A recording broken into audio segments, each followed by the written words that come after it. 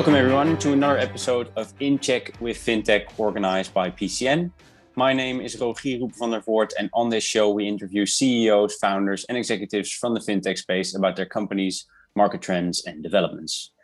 Today we'll be talking with Monica Likama. She's the co-founder and group CEO of Nordic payment service provider Enfuse. She has over 20 years of experience in the payments industry and worked for companies such as Crosskey, TDC and Capgemini, while starting her career in FMCG as a trainee with Unilever. Monica is a strong believer that a business is nothing without a great team and is passionate about sustainability, which has led her to co-found Enfuse, which is one of the leading fintechs in Europe, with close to 10 million end users on its platform at the moment. And last March, they raised 7 million euros in Series B funding, amongst which 5 million euros from Tencent.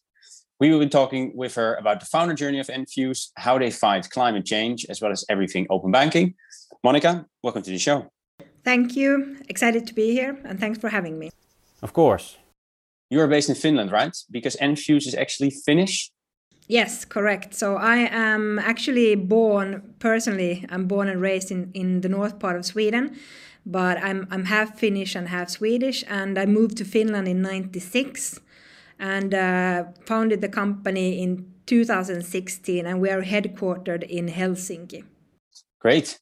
Can you tell us a bit more about your background and how you came about finding Enfuse?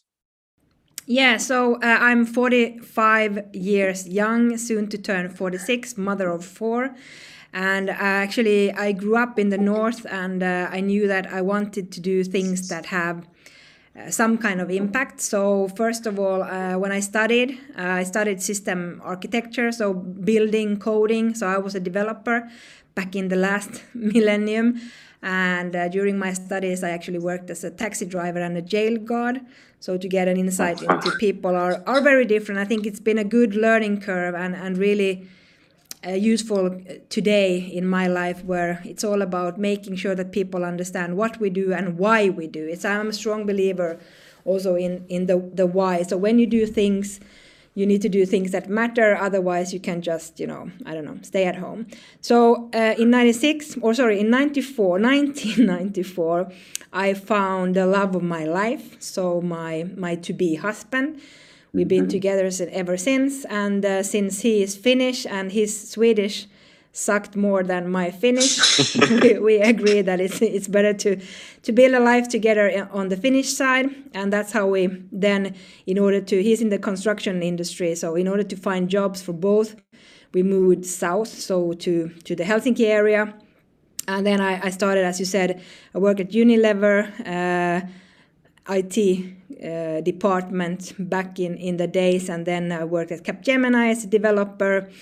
And then I was being a bit homesick in a way that not home as in moving to Sweden, but working in Sweden. I had some challenges with the Finnish language back in those days. And in 97, 98, Finland wasn't the country it is today. I mean, from a diversity perspective. So a lot has changed for the better. And so back then I was working, and I wanted to work with Swede and Swedish. So I went to Telia, which is a telco. So I actually joined Telia, and when I left in 2006 to found my first startup, I left TDC. So I lived the dot-com boom, which I see a little bit same, especially before COVID hit, I could really kind of feel a déjà vu all over when it comes to the fintech and the money. And if we think about the crazy days of the dot-com boom, these like weirdo companies, internet, whatever, popping up to the right and left. And then in 2006, founded my first company, and through that I ended up as a consultant at a small project called S-Bank. So S-Group, which is the biggest merchant in Finland, has everything from funeral parlors to food shops to gas stations, hotels. They were building a bank, and I ended up as a consultant helping with the bank infrastructure setup and testing. So I was a test manager, and as always, I did work my ass off because I like big challenges, and that was a really big challenge, and we pulled it off. So in 2007, in October, we launched S-Bank. And we migrated almost 1 million customers, and bear in mind, there are like 5.5 million of us in total in Finland. And then we started growing.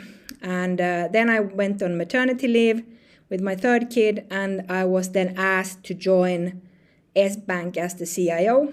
And I always said that S-Bank CEO Pekka Ylihurula made an offer my husband couldn't refuse. So I went back to work, and my husband stayed home with our then 3 kids. And he also had a small project which was building our second house, but that's like kind of easy. I mean, like that's what he does for a living. So I was there. We did some mergers and acquisitions, bought Citibank lending business in Finland, and then things started to become, from my perspective, business as usual. And I was asked by Crosskey Banking Solutions to come and build their card and mobile payments business. And Crosskey is the core bank provider and also today the card provider of S-Bank. So I jumped to the other side, so the service provider side, and built up an awesome team at a great company, Crosskey.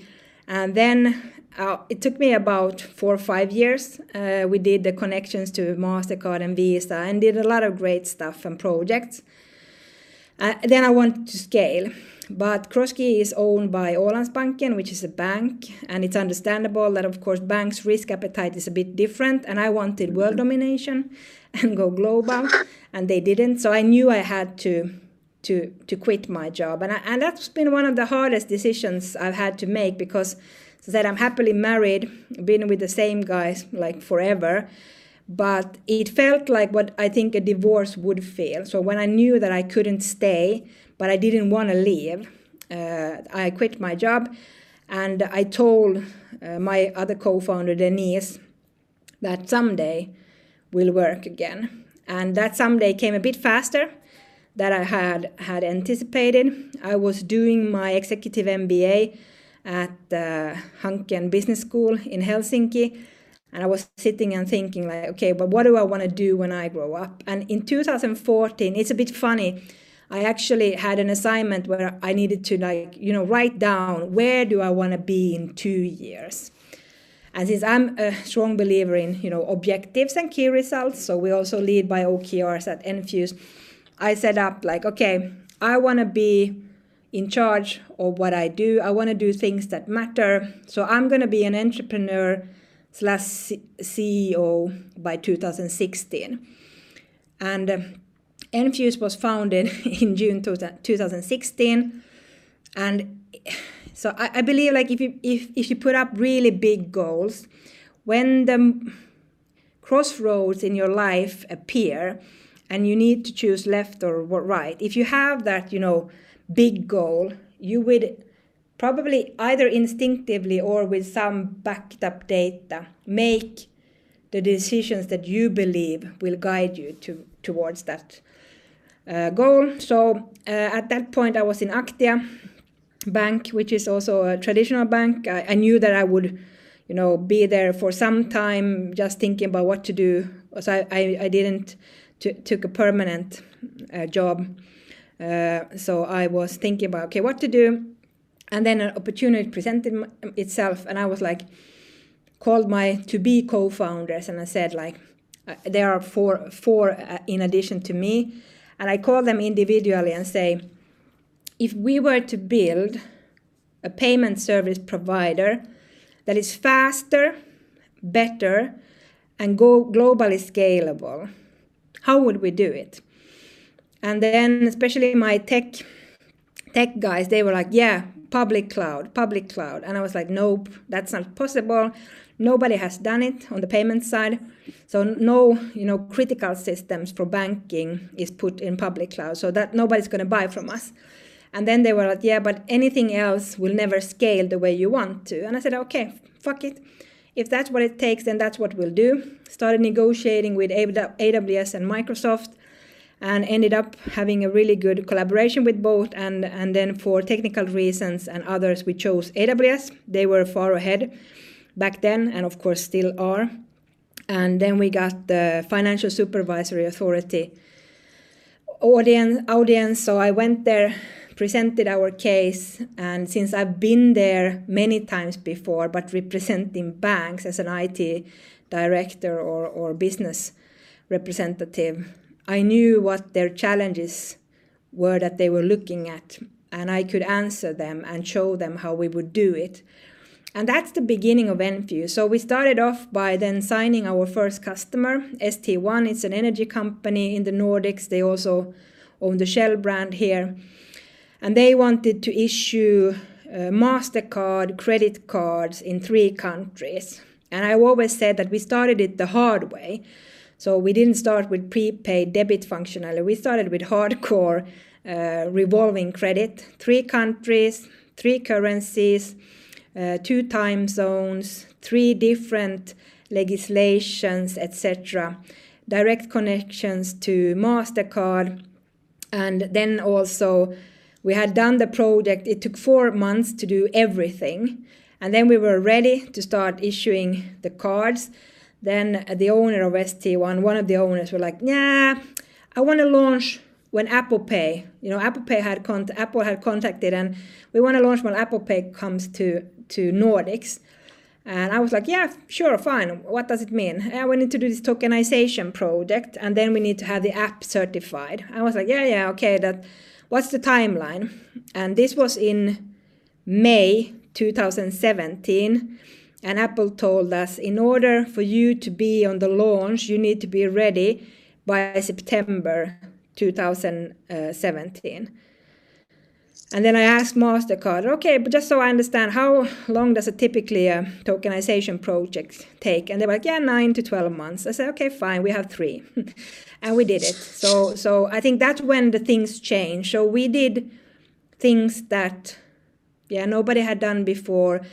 But we did it because we knew how to do it, because we have done the similar type of services before. And I have a great team. And I remember one bank calling me in October when we had launched and it became public. So Nordea launched with Nets and Enfuse launched for ST1. And a bank called me and said, like, "Hey, Monica, now you come here."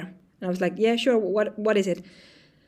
"I mean, this Apple Pay thing, how is that possible?" I said, "Yeah, we did it." "How many are you?" I said, "We're 15. And there's like, 15? You can't be 15 and do this kind of stuff. I said, "But we have, and it works." And that was the beginning. So then we've been doing a lot of things. So as I said, consumer products, debit, prepaid, gift card, anything we have when it comes to payment, and also consumer. And today we are connected to Visa and MasterCard. And then we went into open banking because PSD2 compliance is part of the capabilities that you need to have to do secure payments. So it's not just about account-to-account payments or account data, it's also about card payments. So a lot of the PSD2 regulation is there to protect us people, consumers, but also enable the big players to open up so that we can access data that is ours. And now we've grown, so we are around 75, I would say, currently, looking to grow. So Germany, Benelux, France, and UK are on the market now, or the focus market. And for us, of course, Scandinavia is our home market. So Sweden, Finland, Norway, Denmark, Iceland, and the Baltics. That's how we see it. We have a customer in the Middle East also, and looking to scale. And then My Carbon Action was our latest service. We launched that a little over a year ago, just before the pandemic broke out. And it was really to put the money where our mouth is. So when we talk about building a company that has a purpose, that has been really important, because I'm too old to do this again. So I really want to leave something behind that is better than kind of when I came into it, and leave something that my kids can be proud of. And so we were looking at like the core core values of Enfuse have always been sustainability, and it's not about just green stuff and climate. It's also about taking care of our employees. When we build stuff, we build it to scale, etc., and that it's sustainable. And then collaboration. I mean, we wouldn't be here if we wouldn't be good at collaborating. And still, I think that communication is the hardest thing in the world, and make sure that everyone is aligned.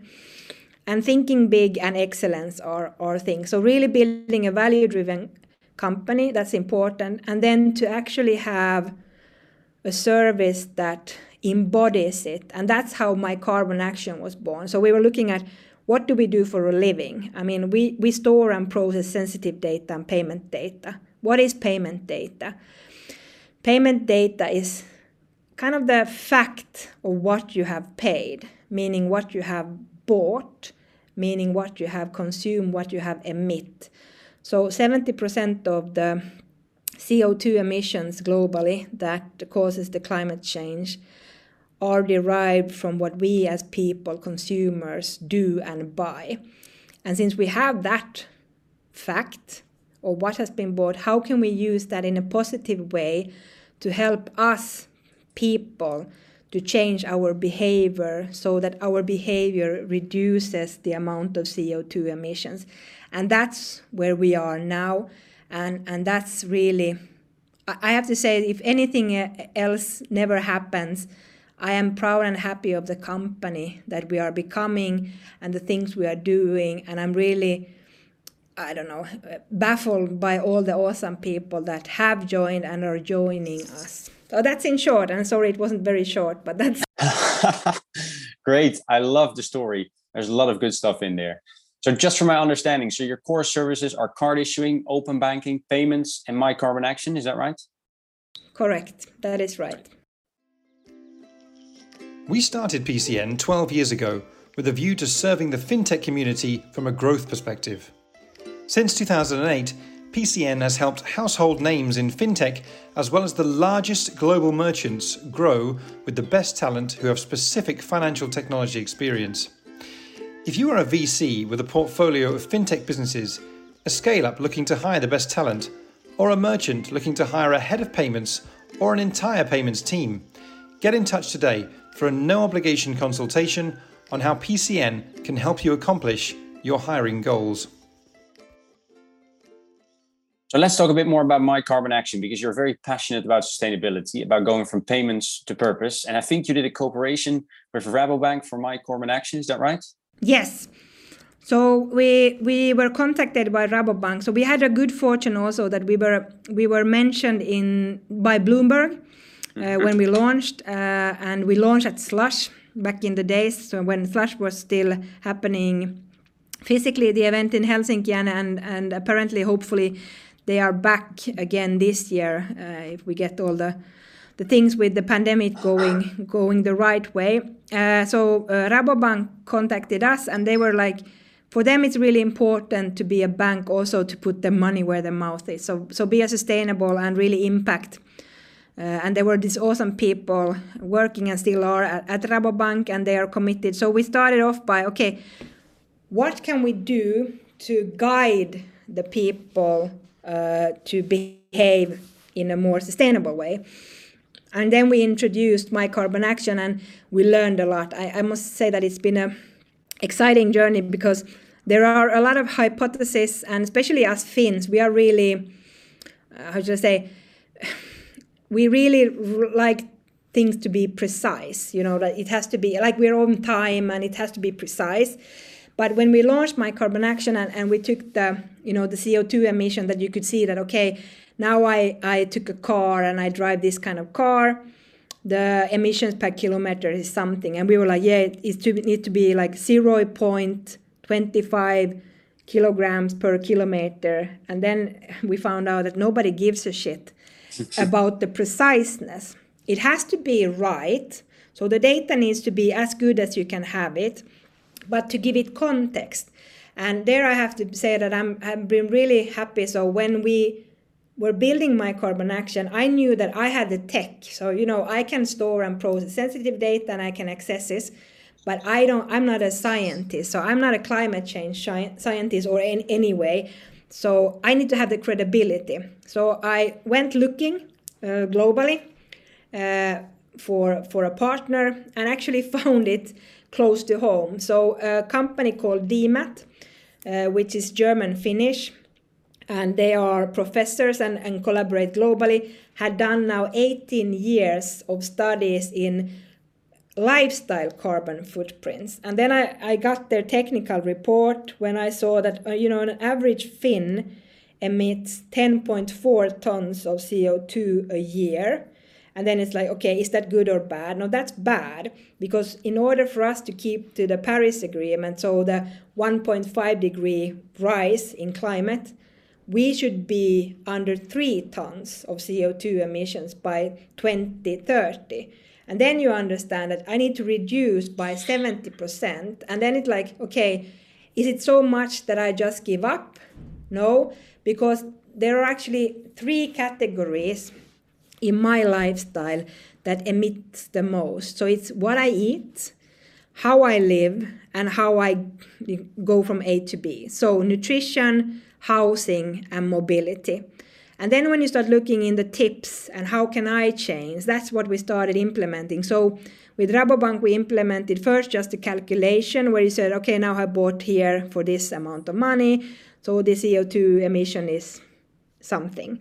And what we also understood is that there is a difference in countries. So if you live in Sweden or Finland or the Netherlands or France or China or Brazil, the emissions are different because of the infrastructure also, which means that, for example, average person in Finland for the mobility emits more than an average person in France, and mostly because of most of the electricity produced in France are produced by nuclear power. And there are a lot of these things. And then we realized that, it matters that it has to be country specific or region specific if there are, countries that are alike and the infrastructure, because it matters. And then it matters how I as an individual behave. And that's how we started off with My Carbon Action and Rabobank. And we saw that when we introduced the lifestyle test, where I just say about, not give more information about who I am. So I don't need to know if you're a man or woman or anything like that, but I need to know, like, are you vegan? Do you eat mostly meat? What kind of car do you drive or don't you drive? Do you fly? What kind of house do you live in? Those matters. And that's how our calculation is more into guiding a consumer to change behavior so that the absolute amount equals reduction in emissions. That's again, not very short, but that's what we do. If you enjoyed this podcast, please consider subscribing in order to receive every episode as it's published. The fintech space is ever changing, and we care about keeping you up to date with the latest happenings in this exciting space. If you wish to appear on the next episode of In Check with Fintech, please email podcast@teampcn.com. That's podcast@teampcn.com. So it's very much about making people conscious about the footprint they have through their consuming behavior. Yeah, and then helping them to change, because I think here, kudos to everyone doing something. I always say that you are either part of the solution or you're part of the problem.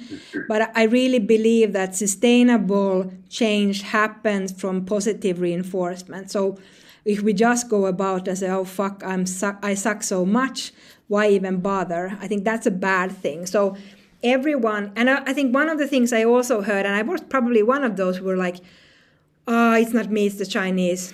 It's not me, it's the US people. And that's not true. We only have one planet, which means that everyone can make the changes. And if we all make the changes in our lifestyles on the things that we can, easily reduce, it's still a reduction. So that then we are going towards the right path instead of being forced in 10 years to take a path that we could start, merging towards now. So I think that's important to understand. We all need to make changes, and we will we are aware, or we will be painfully aware going forward. And that's why I believe in positive reinforcement. I mean, I have 4 kids. If I try to threaten them to do something, it works much harder than if I try to do it by positive reinforcement. So how does this drip through in the business, in the decisions that you make? Does this have an impact on the way that Enfuse operates? Yeah, definitely. I mean, like it's from everything we do. Like with AWS, we're running Frankfurt and Stockholm. So for us, the renewable energy, that's important. So the sites are run on renewable. But when it comes, of course, the collaboration and the partners we work with, there has to be the mindset. Like, for example, Tencent. If you think about it, Tencent put in 5 million in Enfuse. Yeah, I think it's exciting, and I'm really thrilled. And I mean, like, more than the money, I'm thrilled that we have Dr. Ling Ji in our board. She's really an awesome person, PhD in quantum computing, etc. So smart. But for her also, and for Tencent, it's what was about how do we do things more sustainable, and I have to say, how do we do it without it being greenwashing, so that it actually has an impact and a change. So that's important. So those are the decisions. So who do we work with? What are the services we do? And also, it is about value. So I do believe that it's important to, walk the talk. There are so many talking but not doing. And I do have to say that the time for talk has to stop and time for action has to start. Great. And here I have to say we have this internal saying that, we don't do shit, but we get shit done. And I think that's kind of summarize it, how we work internally. And I'm not allowed to use that so much publicly because that's not very politically correct. But I hired actually a new marketing director, or our first one. We haven't had it before. And he was like, no, just be you, and say thank you. So continuing in that path. That's great. I love how sustainability is such a core of your business and one of your biggest values by the sound of it. It's really cool to see. I don't think there's a lot of fintechs who I've seen at least do that to the same extent as you have. Yeah, and for us, we had sustainability on the agenda before it became, this hip or hit or whatever you can call it. And it's because it has to be. I mean, like, not having it I think that's not sustainable business. So what I'm hoping and what I believe in is that when we talk about from payments to purpose, it's actually that I have this saying that for the customer, that we are customers, we are currently offering. So I make my money from card issuing. So I enable good players like Rocker and Pleo to issue awesome payments products as part of their services that enables lives to be easier. And I've always said that someday, soon, and probably sooner now because I said it out loud, I will make people pay me more money not to have my carbon action as part of their service. So today it's a value add or a standalone, but I think it's just because, again, it's a lot of talk and people are a bit scared. Like banks, they never want to be first. They want to be third or fourth because they're always scared of how people will react to stuff. But I believe that in, like, let's say 3 to 5 years, hopefully, we can really see that if you don't enable these kind of calculators or lifestyle helping devices or whatever, you will not be relevant. So I know then when we started off Enfuse, we were like, yeah, we're running cloud. That's so cool. Because no one, and now it's like, yeah, well, that's basic shit. Anyone needs to do it. And I'm hoping like this CO2 emission stuff, it will be the same. That the ones who don't believe it today, players, they, in 5-10 years time, they will buy it anyway, so they can enable it to their customer just because they're, this fear of missing out.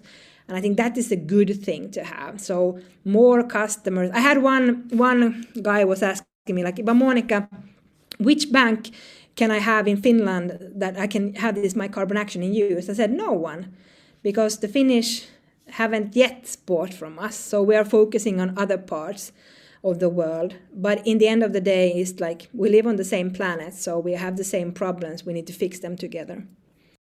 Let's talk a bit more about the hesitation of banks you mentioned, which I think is also a nice bridge to one of your other focus areas, being open banking and what's going on there. I mean, you've been working for banks yourself. You see now, I guess, firsthand how some banks might be hesitating across Europe. And you see different levels of implementation going on, some banks being more receptive to it than others. How do you see the future outlook on open banking and PSD2? Yeah, I actually worked at S-Bank as CIO back in 2007 when Payment Service Directive, so PSD1 if you want to call it that, came.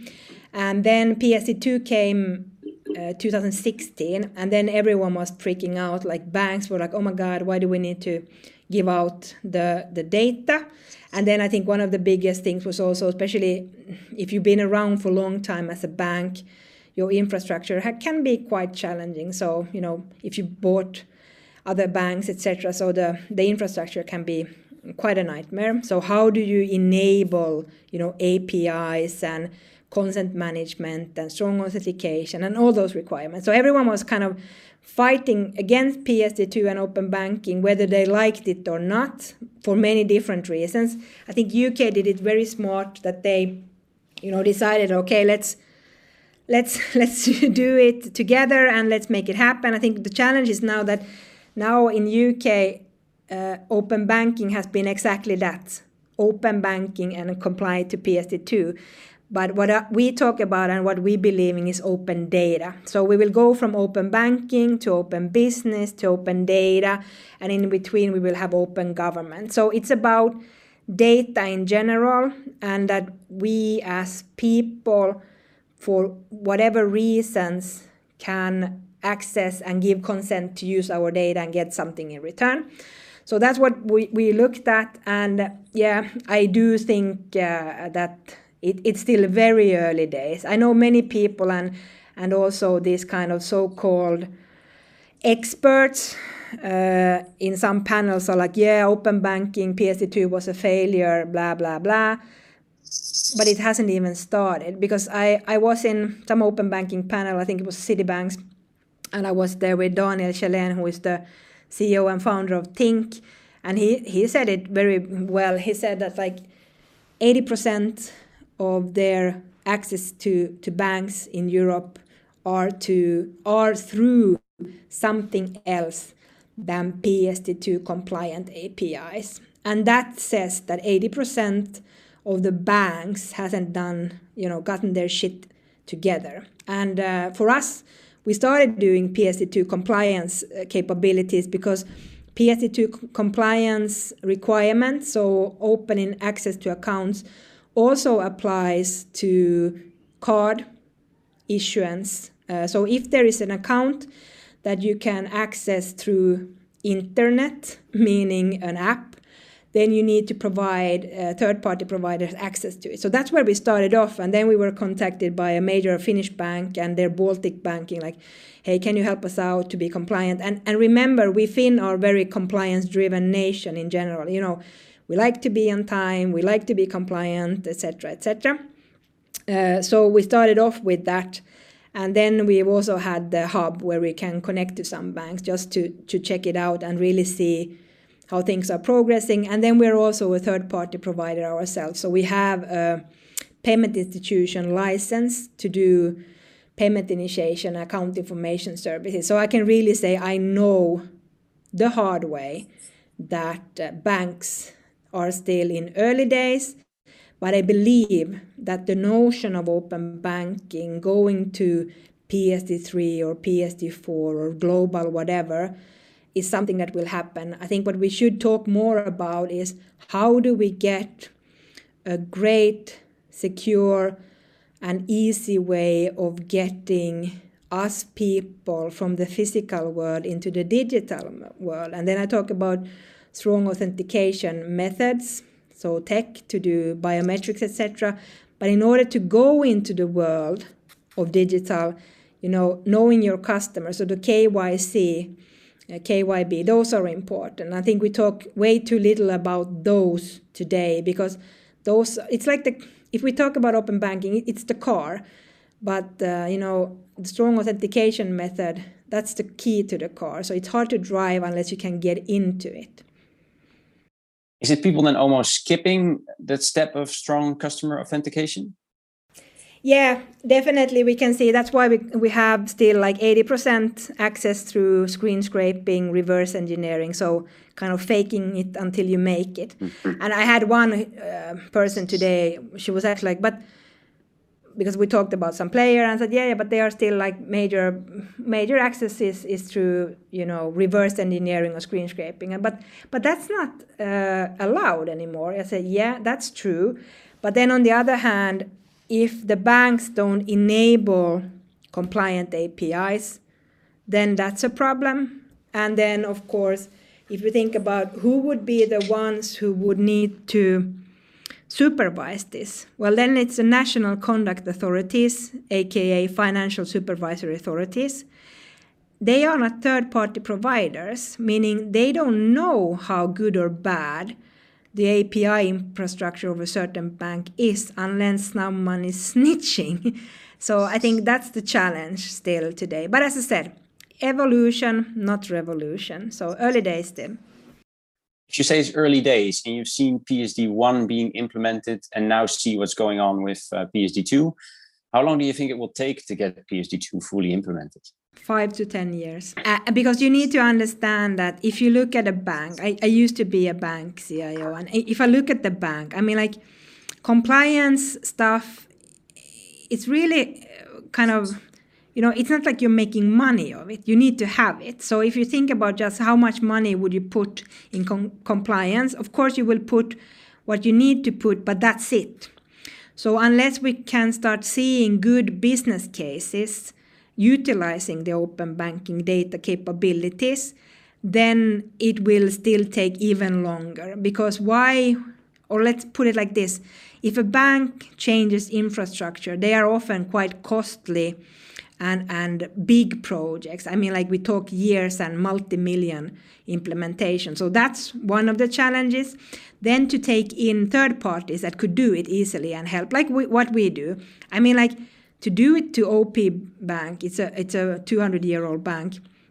What had to happen was that the technical implementation took like 1 month, and it took 9 months to agree to the agreement, because we also had to be approved as a major outsourcing service provider by the FSA. So I think those are the challenges currently on the table. And I think maybe not too much information on how you can do it in an easy way. And also, if you look at a bank, there are two types of, and now I'm of course a bit simplifying, there are two types of people in a bank. They are the people who are incentivized and measured by KPIs of growth, so CEO, business development, and so forth.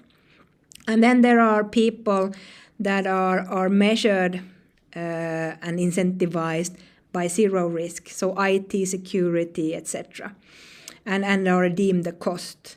And then you already understand that there are already inbuilt the paradox already.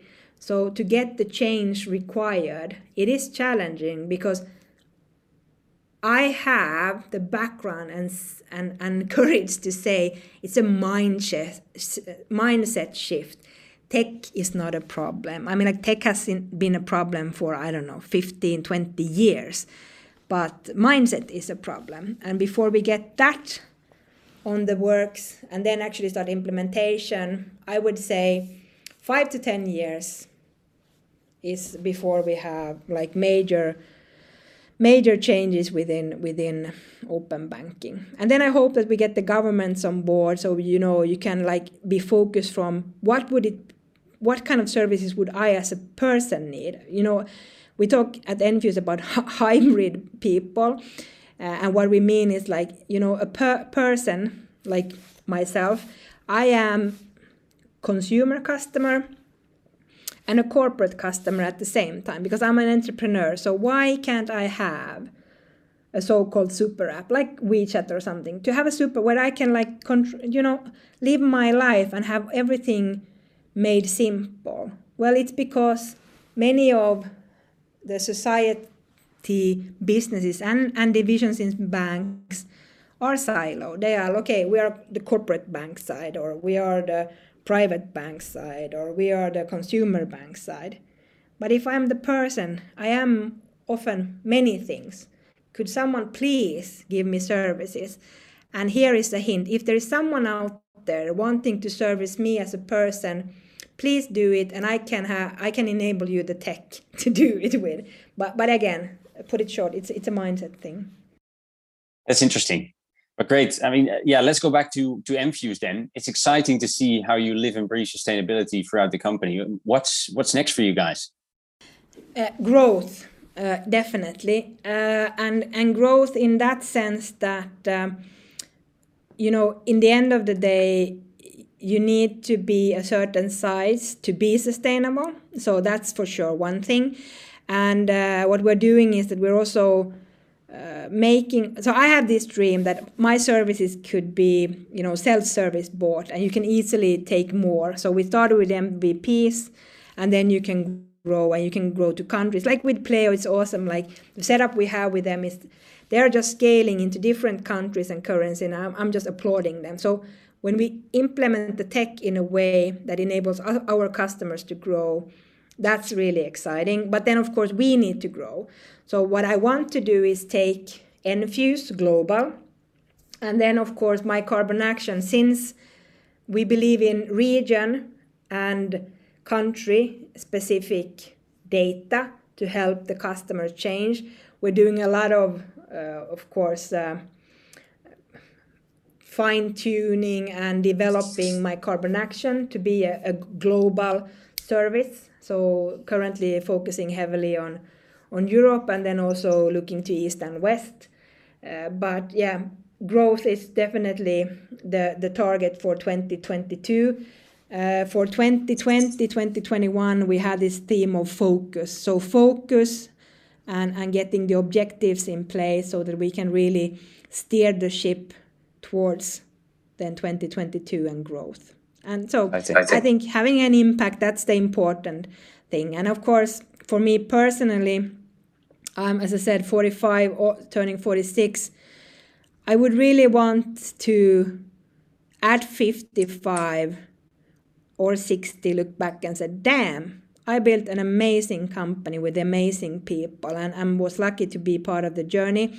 And I also look at Jeff Bezos, like when he was 40 and now when he's over 60, and I said, damn, you could look much better at 60 than in 40. And if I now look at my picture, like 5 years of Enfuse, me and my co-founder Denise, like, what the fuck just happened to us? And it's called Enfuse.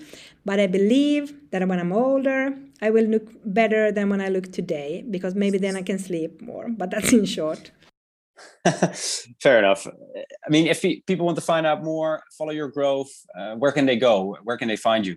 Yeah, they can find us pretty much everywhere and anywhere. And as a small hint, if you want to reach out, do anything but send me emails. So WhatsApp, you can Twitter, you can find on LinkedIn, WeChat. I mean, like Messenger, pretty much anywhere except email, because I'm like seriously bombarded by a lot of emails, and I suck at reading emails, and especially if you can't be, if you can't put it into 140 characters. That's probably why I like Twitter. It's like no BS. You really need to be able to compress if you want to have something of value to say that someone should be interested and actually have a call to action. So Twitter, LinkedIn, enfuse.com, you can find us.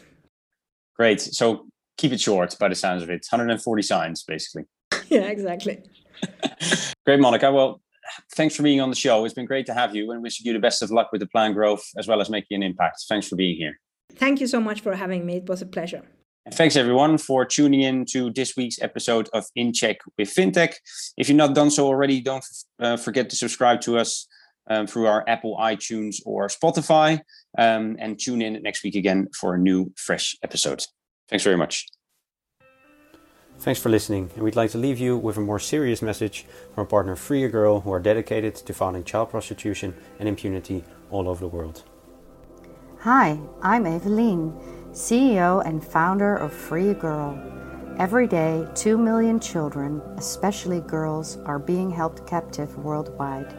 They are locked up and exploited in brothels, dance bars, or online, forced into sexual exploitation. Their freedom is taken away together with their youth, family, and future. We are dedicated to fight sexual exploitation of children by rescuing these girls. Please join us, unlock their freedom, and unlock your potential by becoming a business partner. Please visit freeagirl.com for more information. Thank you.